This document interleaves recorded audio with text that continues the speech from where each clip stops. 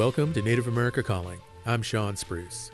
The latest numbers from the Centers for Disease Control and Prevention show suicide numbers increased after a short period of decline, and the per capita rate of suicide for Native people showed the highest increase of any other group. The causes and treatments are complex, but new treatment options are making a difference. It's Suicide Awareness Month, and we're taking time to look at some of the new resources and methods for reversing the troubling statistics for Native Americans. We'll find out more after the news.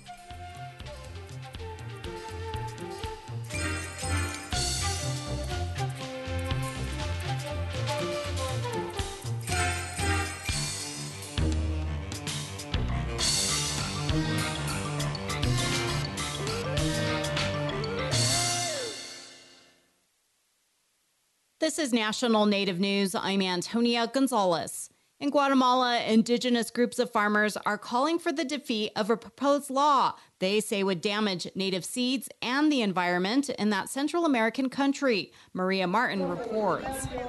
Outside the Guatemalan Congress, indigenous leaders called the proposed bill known as La Ley Monsanto disrespectful to Guatemala's indigenous peoples. Monsanto's law refers to the corporate agricultural giant whose opponents accuse of wanting to privatize the production and exchange of seeds of such traditional crops as corn and beans, with the help of corrupt Guatemalan lawmakers.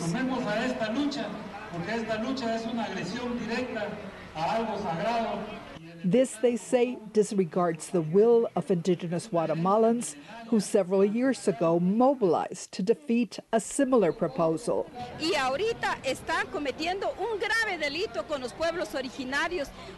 Now, indigenous leaders like Silvia Menchú of Santa Carina Palopó are calling on all Guatemalans to join Maya groups in opposing Monsanto's law to protect an ancestral legacy going back thousands of years. For National Native News, I'm Maria Martin. Maternal deaths across the country have more than doubled from 1999 to 2019, especially for Black and American Indian and Alaska Native mothers. Emma Vandeninde of the Mountain West News Bureau reports on the data. The overall number of maternal deaths rose from 505 to 1,210. That's according to a recent study in the Journal of the American Medical Association. Researchers looked at how many mothers died per 100,000 live births. Black and American Indian and Alaska Native mothers had the highest rates. The rate for Black moms rose from about 27 to 55. The American Indian and Alaska Native rate rose from 14 to about 49. Tina Patara Lau works with the Indian Health Service. She says many factors play into these numbers, like a lack of hospitals in rural areas or increases in mental health problems. But there's another underlying cause. There's a long history of historical trauma, including elements of systemic racism that can often last generations. She says more doctors could build trust with patients by involving community members and cultural practices in the birthing process. For National Native News, I'm Emma Vandeninde.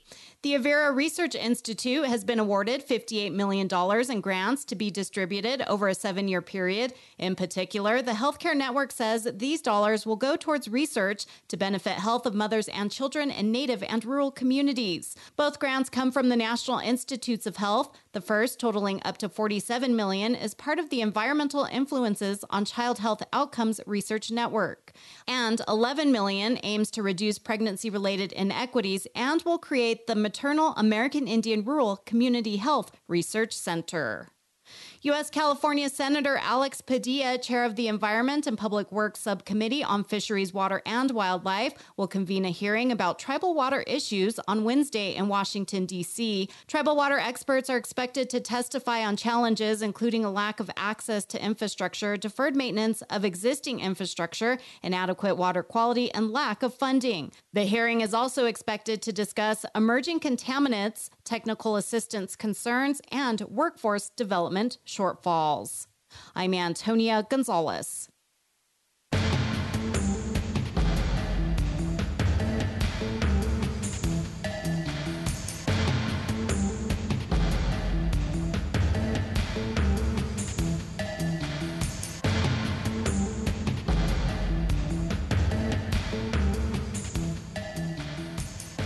National Native News is produced by Koahnic Broadcast Corporation with funding by the Corporation for Public Broadcasting. Is your tank empty? There's another gas you should be worried about. Carbon monoxide can kill in minutes, but you can stay safe by placing CO alarms in your home. Support by the U.S. Consumer Product Safety Commission. Ready to start, manage, or grow your small business? The U.S. Small Business Administration can help with advice and resources. See what SBA can do for you. Go to sba.gov/start.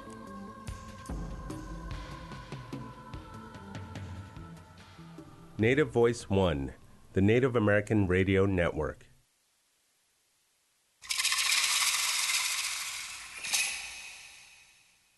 This is Native America Calling. Suicide is an urgent public health issue in the U.S. That's the conclusion of research this year by the Pew Research Center, which backs up a number of other studies. The suicide rate for American Indian and Alaska Native adults is up 139% since 1999, according to the Centers for Disease Control and Prevention. That same research finds that Native communities experience higher rates of suicide compared to all other racial and ethnic groups. September is Suicide Awareness Month, and today we'll talk with experts and hear personal stories that address the high rates of suicide among Native Americans. The number to join today's conversation is 1-800-996-2848. That's also 1-800-99-NATIVE. As a warning, we will be talking about suicide on today's program. However, we are not able to give specific medical advice on the air and recommend you contact your medical provider if you have any medical-related questions. Also, there are resources to help those who are struggling, such as the Suicide and Crisis Lifeline, which can be reached by dialing or texting 988. Joining us now in our Albuquerque studio is Sean Griswold. He is the editor of Source New Mexico, and he is Laguna, Zuni, and Jemez Pueblos. Sean, thanks for coming in today. I appreciate you having me here. Thank you. Joining us from Minneapolis, Minnesota is Dr. Anthony Stately. He is the executive officer and president of the Native American Community Clinic. He is Ojibwe and Oneida. Hello, Dr. Stately. Thanks for joining us. We'll go ahead and come back to Dr. Stately. In Norman, Oklahoma, we have Dr. Dolores Subia Bigfoot. She is the presidential professor who directs the Indian Country Child Trauma Center within the Center on Child Abuse and Neglect at the University of Oklahoma Health Sciences Center. She's a member of the Caddo Nation and is affiliated with the Northern Cheyenne tribe where her children are members. Hi, Dr. Bigfoot. Great to have you on the show. Hello. Thank you for the invitation. And in Winnebago, Nebraska, we have Ray Daw. He is a behavioral health consultant, and he is Dene. Welcome, Ray. Thanks for joining us. Yeah, and thank you for the opportunity also. You bet. Really, very much appreciative of all of your time today in this extremely important and timely topic. And with that, Sean, I'd like to start with you today. I know you recently wrote about your family's history with suicide in a commentary for Source New Mexico. What prompted you to share that personal information? Yes, so I was doing some research on some different medical topics, and September being Suicide Prevention Month, ended up into some research on that part. And just it always inspires and sparks the concepts and ideas about how suicide has affected my life. Anybody who reads the commentary, I focus in on my my maternal grandparents, Paul Loretto and Gloria Cantina, who unfortunately passed away by suicide. Paul passed when my mother was in preschool, and Gloria, she passed when I was in preschool.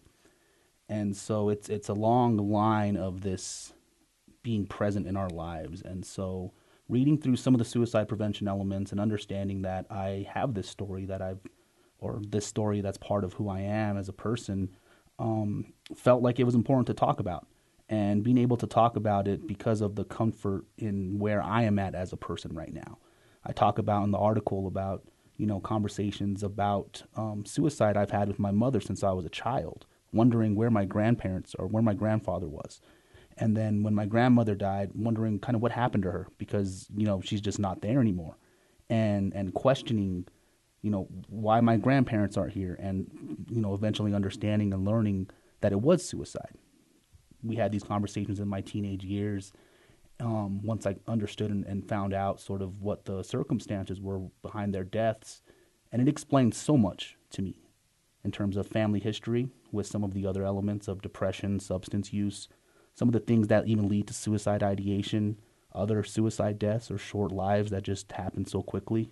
And so I felt responsible to write it, while also comfortable because of some of the personal health choices I make when it comes to therapy, when it comes to having these conversations I've had since I was a child, and was happy to share that. And it's sparked a conversation to where we're here right now talking about it. And so really happy that we're here to discuss it. Yeah, and I really applaud you for opening up like this, because I think so often in our families and our communities, suicide, they're hushed up, right? People don't want to talk about it, or they don't want to share it, or I've experienced a lot of that in my family, and we were always told to just that person was sick, or that person had a heart attack or something. We were just told to lie in some cases rather than just tell the truth. So, what's been the feedback so far? I mean, people who have read the article, who maybe know you or know your family, how do they feel? Well, family first. I before I published this, I shared it with my mom. I shared it with a couple other close family members to, one, get an idea about what they thought, if they wanted even this to be published, to be shared. I wouldn't have done it if they didn't sign off and approve it, because this affects more than just me, and so I needed family approval first off before we even published this piece. And so the family is, it's a thing that we know about. It's a thing that we do discuss more openly, a little bit more in an appropriate way. And from outside of that perspective, it's been one of the most responsive articles that I've written this year, in terms of people sending me text messages, DMs in my social media accounts, emails, even coming to me up in the street. People I see are asking me how I'm doing and sharing a lot of their own experiences, whether they're native or non-native. This conversation about suicide and how it impacts our family is something that is often a family secret and is not discussed, even if it is known. And so, I would say that the majority of people who shared with me that they've had a family member pass in this way, the majority of them say that it's something that they want to talk about more with their family and with their friends, or with anybody really. And so, to me, I believe it has really kind of opened up this idea of why it's important to have these conversations, and why it's important to have these conversations towards healing. And Sean, is that ultimately what you want people to get most out of this piece that you wrote, just to expand the dialogue in our communities about suicide? I think that's essentially where I want this to go. Because what I saw growing up, and before I was able to develop some of these mechanisms that help me understand and process and even communicate my feelings in these spaces, these things would come out, even with family members who didn't want to talk about it, who would, say, no, we're not discussing that right now. It always comes out in some way. We see other elements that lead to, whether it's depression, whether it's substance use, whether it's disassociation. And I'm glad you have more panelists here to talk more about sort of some of these things we can be aware of when we see with family. I learned about a lot of these situations talking with family members who were also going through some traumatic experience. But it took that experience to get them to finally release whatever that energy they held within inside of them. And for some of those people, they're actually not around anymore as well. And it's not necessarily suicide, but it's other elements that cut their life shorter than they should still be here. But because of whatever they were holding on, and whatever that was causing them to feel this pain that started when some of them were babies, really could have, in my experience, because it's worked for me in my personal experience, could have been relieved with just a discussion, by seeking help, by sharing with family, by being honest, and also being honest as to why we're even in these positions and situations. Right. And so I think for me, for our communities, it's important that if it's appropriate, that we do have these conversations, because it's always going to gnaw at you in some other way and cause potentially further issues while you're still alive. Sean, do you have children of your own now, or other young relatives in your family that you talk to? Oh yeah. And what do you tell them now? I mean, because now it's now your responsibility now, right, to introduce the next generation to this part of your family history. It's very. I'm very fortunate that we are in a place that this concepts of mental health, the concepts of feeling, is something that we discuss, that we are open about, that is encouraged even in schools. It's in PSAs. The show Reservation Dogs is having this entire narrative around it right now, and you're seeing, and it's opening up. I really appreciate what Sterling Harjo is doing with that show, because I think it is showing how you can have these conversations and not just be that's your entire identity. So we're seeing it in mainstream media. We see it in more public service investments. We're seeing it in schools. And oftentimes, they can have a more appropriate and moderate in conversations among people better than I ever could. So we're growing in this path, I feel, with our younger generations, with my child's generation, with my nieces and nephews, with my younger cousins. It's the people that are older. It's my parents. It's their aunties, their uncles, the people that I think that were never encouraged to speak about these things, that were told, hey, don't talk about it, hide it, shield it away, put it down, that I feel we need to have that conversation more with, because it ultimately is going to create that generational divide between a generation of younger people that are ready to have these conversations, that are actively having these talks, and even know some of the terms and languages around how to discuss sort of whether it's trauma healing or depression or whatever's happening around them that's causing some positive, negative feelings. They're not going to be able to talk with their aunties, their uncles, their grandparents, or their parents if those people aren't willing to have that conversation, and it's going to cause further strain. Sean, really appreciate you getting the conversation started today here on Native America Calling. It is September, which is Suicide Awareness Month, and today on our show, we're talking with people who have experience with the issue, also experts who can provide insights with regard to mental health. So anybody today listening, if you have a question, if you have a comment, or you just have some information that you'd like to share on our show today regarding suicide and its impact in our Native communities, give us a call. We'll put your comments on the air, 1-800-996-2848. And I also want to remind folks, if you need to reach out, if you need to talk to somebody, if you are struggling with your own mental health, please reach out to the crisis line at 988. You can either call them or you can text them, 988. That's the number. Please stay with us, and we will be right back after this short break.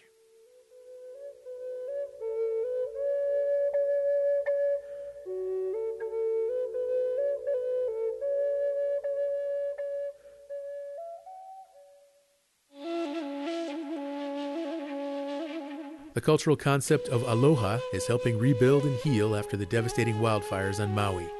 Neighbors are helping neighbors, and there's an outpouring of financial and emotional support from all over the globe. We'll get an update on the situation since the fire and what challenges remain on the next Native America Calling.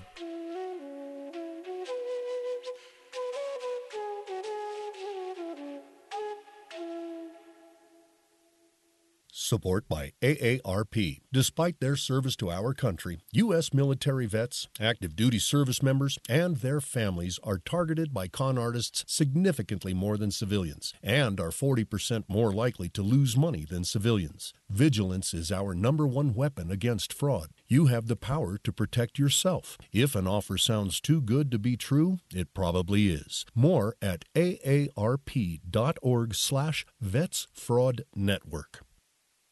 This is Native America Calling. We're talking about addressing high rates of suicide among Native American and Alaska Native people. We're hearing from experts about mental health concerns as well as resources to address the needs of Native people and communities.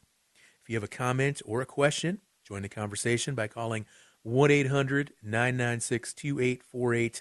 That's 1-800-996-2848. Our next guest, Dr. Anthony Stately. He is the Executive Officer and President of the Native American Community Clinic. He's speaking with us from Minneapolis, Minnesota. Hello, Dr. Stately. How are you doing? Good. How are you? Doing well.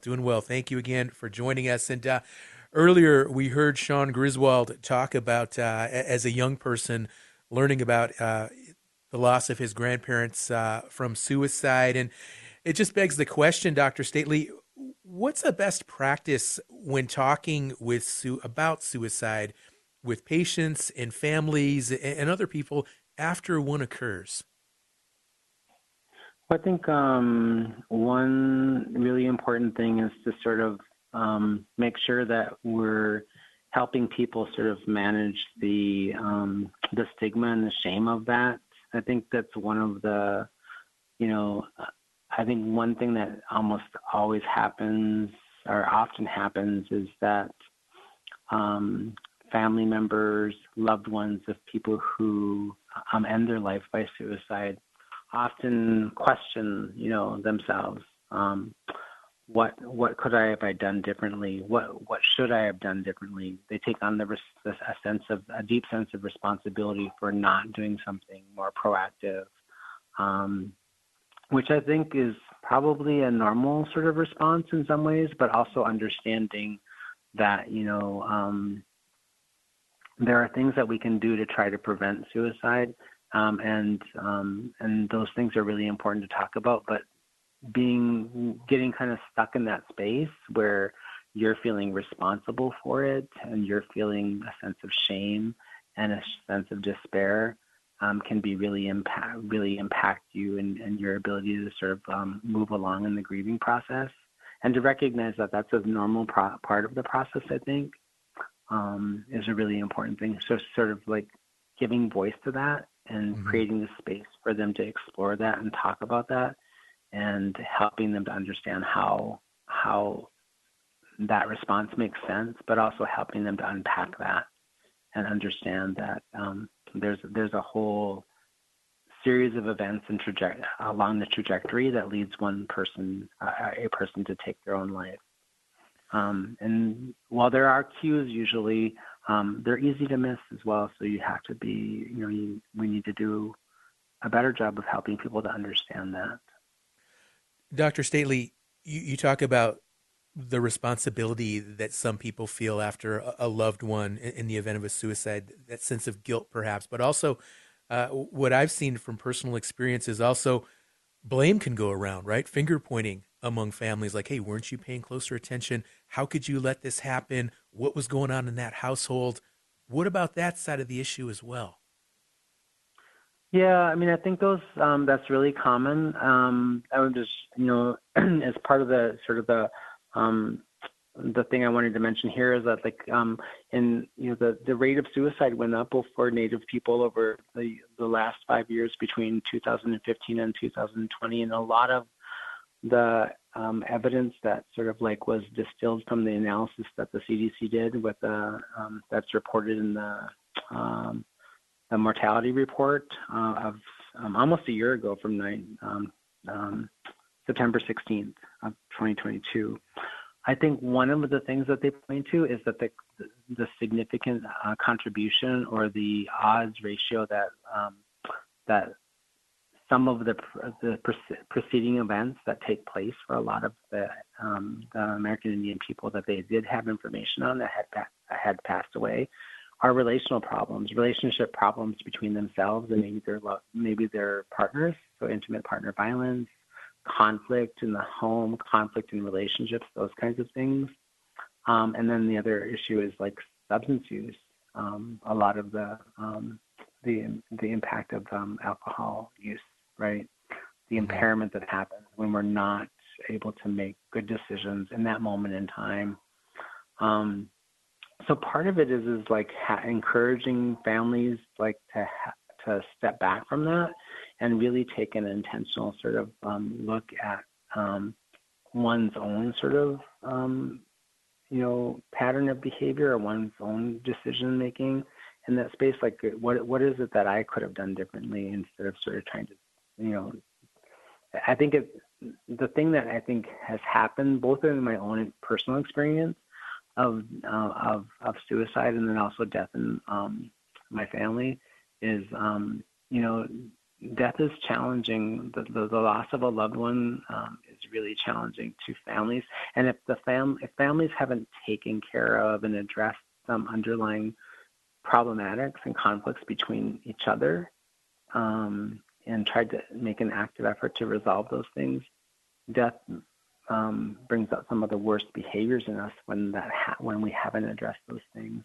Mm-hmm. So encouraging people to sort of think about like, okay, where was my mind at? Where was my attention at? And having people think about like, what could I have done differently, both in the way that I showed up in the relationship with this individual and showed up in my family, and how willing was I able to talk about the conflict that might have been blamed, or the issues that are prevalent in our family.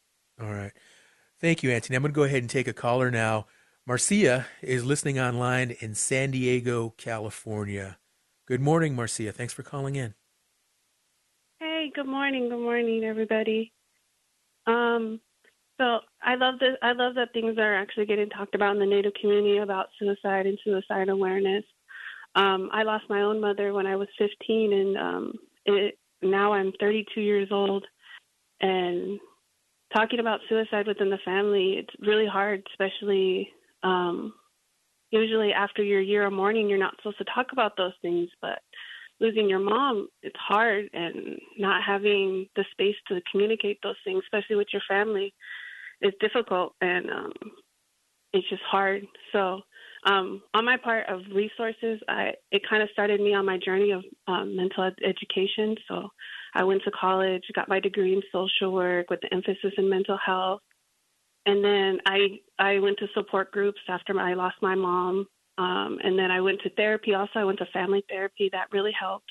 My grandma was really she was advocating for us a lot because she saw that like suicide really hurt our family, but she on her part didn't know how to help with those things. And I was very grateful for my grandma to think about those things. And we're a long ways from home. We are from the MHA Nation in North Dakota. We're a Rickarau Mandan.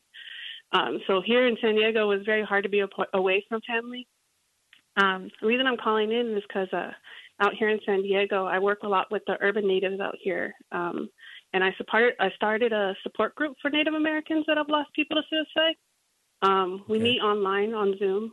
So we talk about, I've had people come into the meeting that have recently lost somebody, or somebody that is down the road and grief is hitting really hard during holidays. We're just a peer support group. I partnered up with a nonprofit down here, Survivors of Suicide Loss, and they actually let me start a support group for just specifically for Native Americans. So I run that every month. Okay, this is really good information, Marcia. Thanks for sharing it. And also, I'm so sorry about the loss of your mother, but do you folks have a Facebook group or any type of social media information or anything where for our listeners can learn more? Yeah, so the main website of the nonprofit is Survivors of Suicide Loss of San Diego. Okay. They share all the support groups that are on Zoom, so all the support groups are on Zoom. We're all peer educators, but everybody that facilitates those groups, they're all survivors and have all gone through trainings to support people. For the Native group, since it is a small group and I like to talk to them personally to see what kind of like information they need, you can email me at marciahunter90@gmail. So MARCIA Hunter at 90@gmail. But our support groups are free. They're online. They're all times during the day. Okay, Marcia, thank you. I really appreciate this call. Good information from Marcia calling in from San Diego, California. Dr. Stately, back to you. Sounds like that's a great resource that we just heard from. And I know your clinic, you do work with patients and you address suicide. And I just want to ask, like, if somebody comes to your clinic or reaches out or contacts you and they're struggling in a way that suicide is an option for them, they're thinking about that, how do you approach that? What's the first step in terms of just dealing with that type of crisis? Well, I think the first thing that we do is we try to have we work really hard to build a relationship with them. Like if they're walking in for the first time into the clinic, and a lot of times the first evidence of that might show up in a conversation that they're having, maybe like in the medical clinic with the provider. So we've trained our providers and all their support staff to sort of screen and ask questions related to that. Ask them if they're safe at home. Ask them if they've been, struggling with symptoms of anxiety and depression. Ask them pointedly, like, have you been considering or thinking about self-harm? Those kinds of things. And so if they endorse those items positively, then we sort of have an integrated practitioner or another person who's skilled in sort of mental health assessment, talk to them and make sure that they're they're doing a couple of different things. One is actually evaluating how actively they're thinking about that, where they are in their thinking process. Have they thought about how they might do that? Have they thought about a plan? The more sort of like completeness that they've had around that, of course, that becomes a more emergent and critical issue. If we might refer them to a provider that day, we might take them to the hospital or move them to the ER, do something to keep them safe. And if it's less urgent, it's like, they've been considering and thinking about it for a long time, we might be moving them into providing them a referral to a therapist and getting them engaged in mental health services. Or maybe refer them to a psychiatrist because they might need medication. They're dealing with something like major depression or agitated depression. Like sometimes depression in some people doesn't show up as like sadness. It shows up as like anxiety and a lot of active behavior and movement, like an overexpression of behavior and activity. So part of that is doing a really good job of that and connecting people to services. And one of the things I wanted to say that I forgot to say when we were talking earlier, like when people are in pain and have someone that they've lost in their family to suicide specifically and other kinds of forms of loss, is like, we're in pain. We're struggling with that pain and that pain of loss. It is really hard. It is really easy to sort of strike out and direct some of that anger and that pain outward, right? Mm-hmm. And I think that's what drives some of that conflict in families when something of this nature happens. Like, why didn't you help? Why didn't you do something? It's really about us feeling a sense of pain and powerlessness. It's less about actually feeling like somebody else is responsible for that. It's really taking up that pain for ourselves. Right. Yeah, good information, Dr. Stately. And I also think it's just, it's such a shock so often, right? People are just completely caught off guard, and it's like everybody's just kind of just overwhelmed. It's so immediate, and it's so disruptive to just the entire family and community in some cases. So, Dr. Stately, again, thank you for joining us as well. Great information. I'd like to go ahead now and bring in Dr. Dolores Subia Bigfoot, who is with the Indian Country Child Trauma Center there at the University of Oklahoma Health Sciences Center. And Dr. Bigfoot, listening to our caller, listening to our guests so far, it's tough to talk about these issues sometimes, but these high rates of suicide among our Native people, it's not new. These issues have been going on for generations now. And why does suicide continue to plague our communities, Dr. Bigfoot? I think that's the question that a lot of people ask over and over again. Why is this happening? What is impacting our communities? And, we have individuals typically who are alone, that the act of suicide itself is typically an individual act, but the factors that lead up to that are very systemic. And,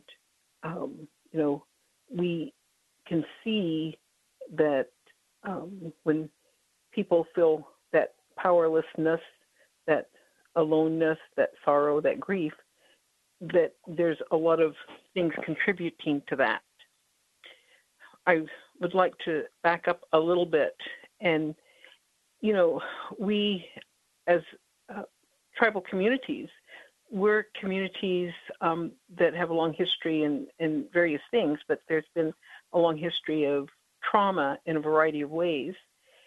And historically, we have always had traumas. There's always been floods and tornadoes and earthquakes and, conflicts and deaths. So it's not a new phenomenon. It's something that has occurred historically in our world. But the thing that we had in place was ceremony.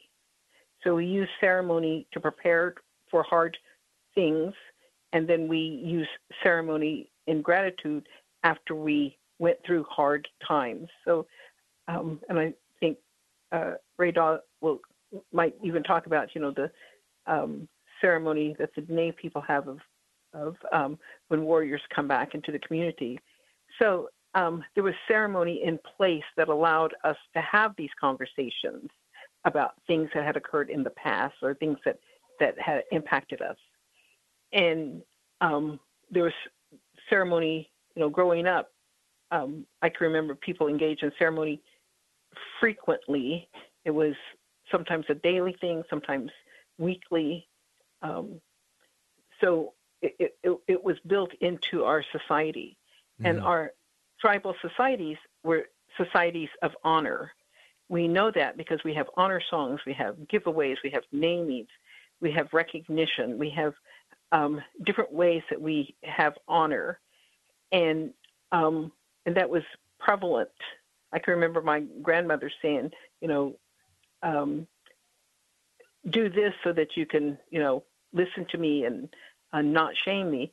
So we had honor, and then when so much was taken away, then the shame became the pathway of adulthood, toward adulthood, rather than honor. And Dr. Bigfoot, we're going to have to take another break, but the loss of ceremony is something that you point to as one of the factors that weigh in on this issue of suicide in our Native communities. Folks, one more break, and we'll continue the conversation. Did you know that there could be a silent killer inside your home? You may know it, carbon monoxide. It's a poisonous gas that can't be seen or smelled, yet it can kill a family in a matter of minutes. You can protect yours by installing carbon monoxide alarms throughout your home.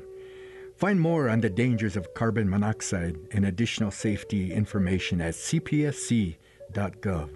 Support by the U.S. Consumer Product Safety Commission.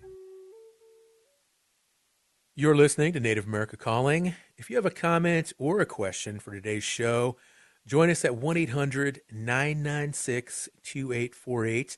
We also want to remind you of the 988 Suicide and Crisis Lifeline. This is the first step for people who feel they are struggling emotionally and need to connect with someone. On the line now is Dr. Dolores Subia Bigfoot. She's with the University of Oklahoma Health Sciences Center. And Dr. Bigfoot, you stressed the importance of ceremony and of tradition in our Native communities and cited that as perhaps one reason why we continue to struggle with these high rates of suicide. And what do you see are some good examples or some programs currently that are working in tribal communities to address suicide? What do you like so far? Well, there's a lot of things that are going on. And so, yes, we have a very high rate of suicide ideation. And a lot of that, like I said, is systemic. So we have a lot of people who are dealing with loss. We have a high rate of death due to a lot of social ills, and that contributes to that sense of loss. So as we think about what is impacting individuals, it's, mental health crises, relationship breakups, and loss due to death and other kinds of illnesses. So what we want to do is target individuals that have those experiences. How do we do that? So we have a lot of programs. So currently we have the 988 rollout, which is a crisis hotline, and there are about 23 tribal entities that have been awarded the opportunity to develop their local 988 resource. And so through the Suicide Prevention Resource Center, which I am the senior advisor of, that is for the whole nation, not just for American Indians, but we do have an American Indian Alaska Native initiative. So we're working with the tribal grantees to help with the 988 and the Native and Strong Line out of Washington State is a really good example. I think the other examples are the efforts that are going on in New Mexico. Things like the other caller that have set up support networks and support groups to help with the peer support. The Suicide Prevention Resource Center is also supporting training and technical assistance for tribal programs that are interested in increasing their capacity with suicide interventions and suicide awareness. We also have, our website, the Suicide Prevention Resource Center website that has a lot of information. But I think the thing is that we work with a lot of organizations that are doing work in Indian country, and we have a tribal needs assessment that is going out in October to the tribes to share with us what their needs are, but also what are their successes, and to support those successes. We have one tribe in Oklahoma that have been doing suicide prevention, and they have now suicide prevention curriculum in the schools, and now the public schools have institutionalized that curriculum for 10th graders. So there's a lot of efforts that are happening, and it's tribal efforts that are making a difference. Well, Dr. Bigfoot, thank you for sharing these resources, this information, and really promising to know that some of these dialogues are taking place in the schools and definitely addressing the mental health of our young people in our communities. And you talked about the 988 crisis line. So let's go ahead and bring our fourth guest into the conversation now, Ray Daw, who is a behavioral health consultant. And Ray, I know that you have done some consulting there with the 988 crisis hotline, and it's been about a year since it was launched. How has the rollout been since then? Thank you for the opportunity to discuss this real important topic. The rollout has been very good in the state of New Mexico. We're fortunate to live and work in a state where 11% of the state's population is Native American, and have a state government that is strongly inclusive of tribal communities. As we begin to roll out efforts like 988, we have been able to put together an excellent core team of people who we work with to develop and model ways of messaging the 988 rollout in a way that is helpful for our tribal communities, not only the tribes in New Mexico, but also in the urban centers that many of our people live in. So it's been a really great effort to see. I think that all the tribal communities in New Mexico have had strong exposure and information given to them on the purpose of 988, ways to access the crisis line. But also, we have some really great partners in the state, Native American organizations and advocates, who've really taken the lead at taking the products that we have been able to develop and turn around and use them in different settings like Navajo Nation Fair, powwows, youth events, and cultural events across the tribal communities in New Mexico. Okay. More recently, through the Office of the State Attorney General and the Human Services Department, we've begun another effort to apply the 988 system to support our relatives who have been taken, in many cases, from Gallup, Farmington, and including Albuquerque to Arizona, let's say. under false pretenses to get treatment. So we're using the 988 line as a way to offer support, and also for people who are affected by being approached by someone who wants to take them somewhere else in a vehicle or something, to report that suspicious activity. So 988 as a system is really adaptable like that, and we've been really happy to use it. Ray, I have read that there's just been a huge influx of calls over the last year. Just a lot more people are using the crisis line. And because of that, it has created some staffing challenges in some of the hubs that manage these 988 call centers. They're not able to keep up with the call volume. Have you experienced or have you seen any staffing shortages that have negatively impacted Native communities using the 988 crisis line? All Native communities have staffing shortages, particularly with Native tribal staff. That is a common problem across Indian country. Fortunately, we have non-Native allies or tribal people who are not from the Native communities who step up and work at supporting our tribal providers, and that's been the case for years now.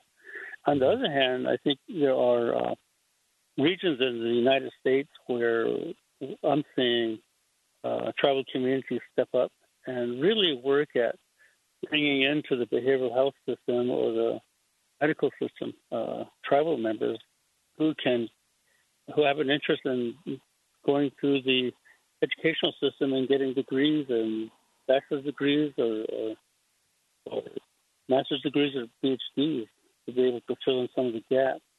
I know that today we have a very good number of Native American psychologists in Indian country right now, and psychiatrists also, which didn't exist 20 years ago. We have very few psychologists.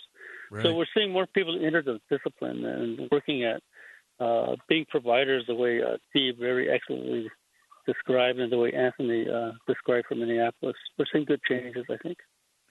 Well, Ray, thank you for providing these insights regarding the 988 crisis hotline and some of these other factors that weigh into the conversation. And Sean, I want to go back to you as we kind of wrap up the show here the next few minutes. And I thought it was interesting. We heard from Dr. Bigfoot, and she talked about, the importance of tradition and the loss of ceremony. And what really strikes a chord with me is, how suicide was dealt with in our communities traditionally. And I know that there's one of the Pueblos, and I'm not going to say which one, but one of the Pueblos really frowns on suicide. And I know personally of a situation where a tribal member took their own life, and they weren't buried with a marker. The tribe said that we will not put a marker down for this person because of the way they took their own life. And it really, really struck a nerve with one of the family members who really struggled with that. And I am familiar with that story,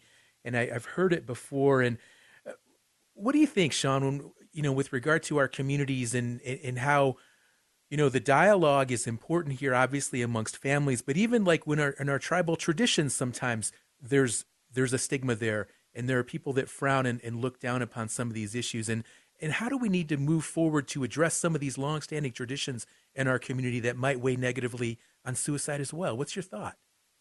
Yeah, it's a very important question, and something that I think when having this conversation is important for all of us to understand that, all of our tribal communities are not going to have the same solution or the same approach to it, especially in those traditional spaces. For me personally, the loss of grandparents was a major gap in losing some of those traditions, those languages. Those are things that we continue to learn as adults, that I see my mother and, my aunts and my uncles, things that they were never taught about. They became orphans in many ways. And what was important for them, and initially this didn't quite happen, but, the extended family, their aunts, their uncles, became their mothers, their fathers, their grandparents. And it really took it upon those people to be involved and to take in these kids who didn't have a father and had a mother that was gone by the time they were in their early 20s. So that's also part of that disconnect. And so for me, what's been important for all of that has been the support of extended family and showing us and teaching us, some of those traditional things and elements that we have to learn about.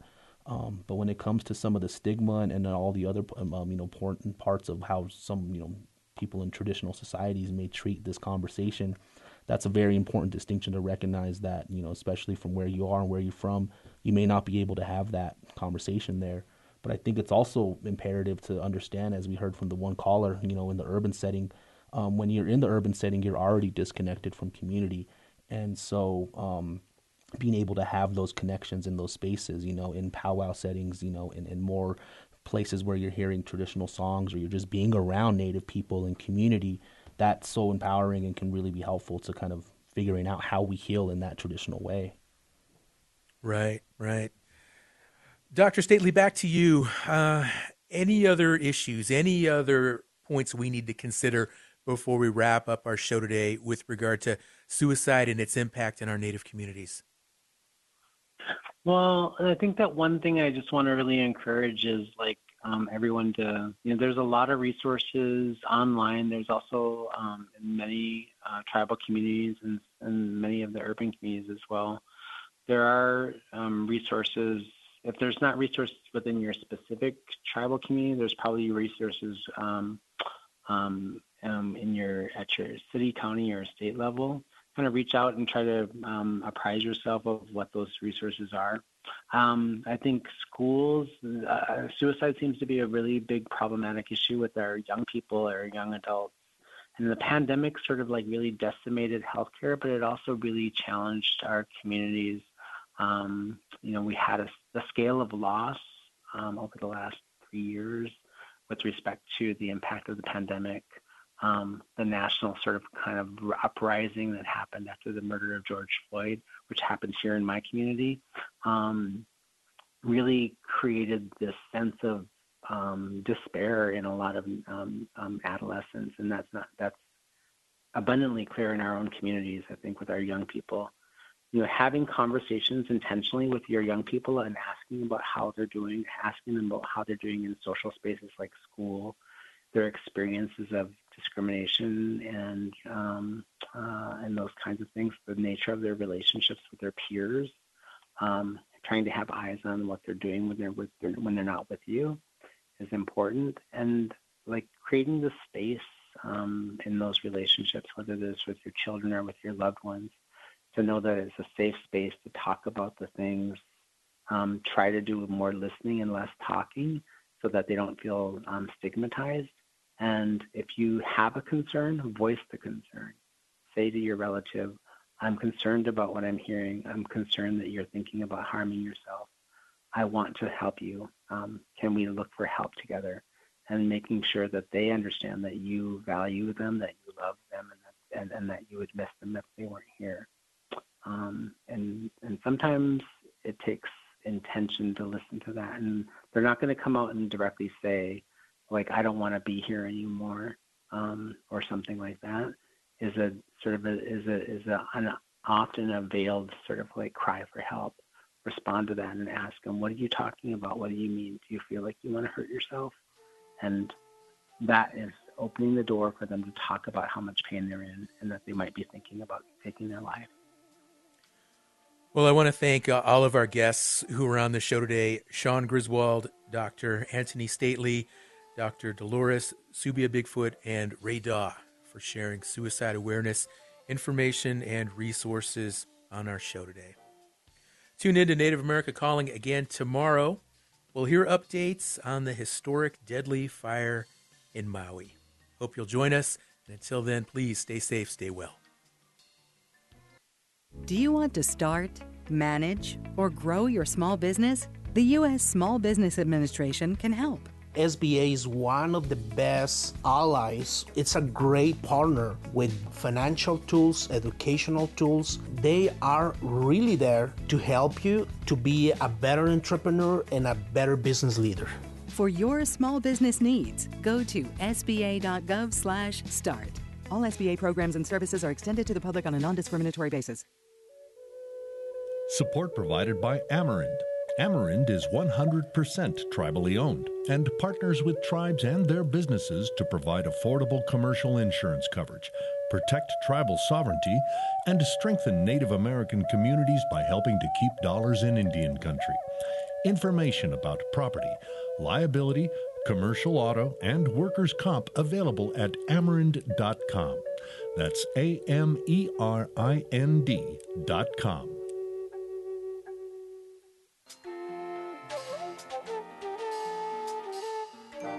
Native America Calling is produced in the Annenberg National Native Voice Studios in Albuquerque, New Mexico by Koahnic Broadcast Corporation, a Native nonprofit media organization. Funding is provided by the Corporation for Public Broadcasting with support from the Public Radio Satellite Service. Music is by Brent Michael Davids. Native Voice One, the Native American Radio Network.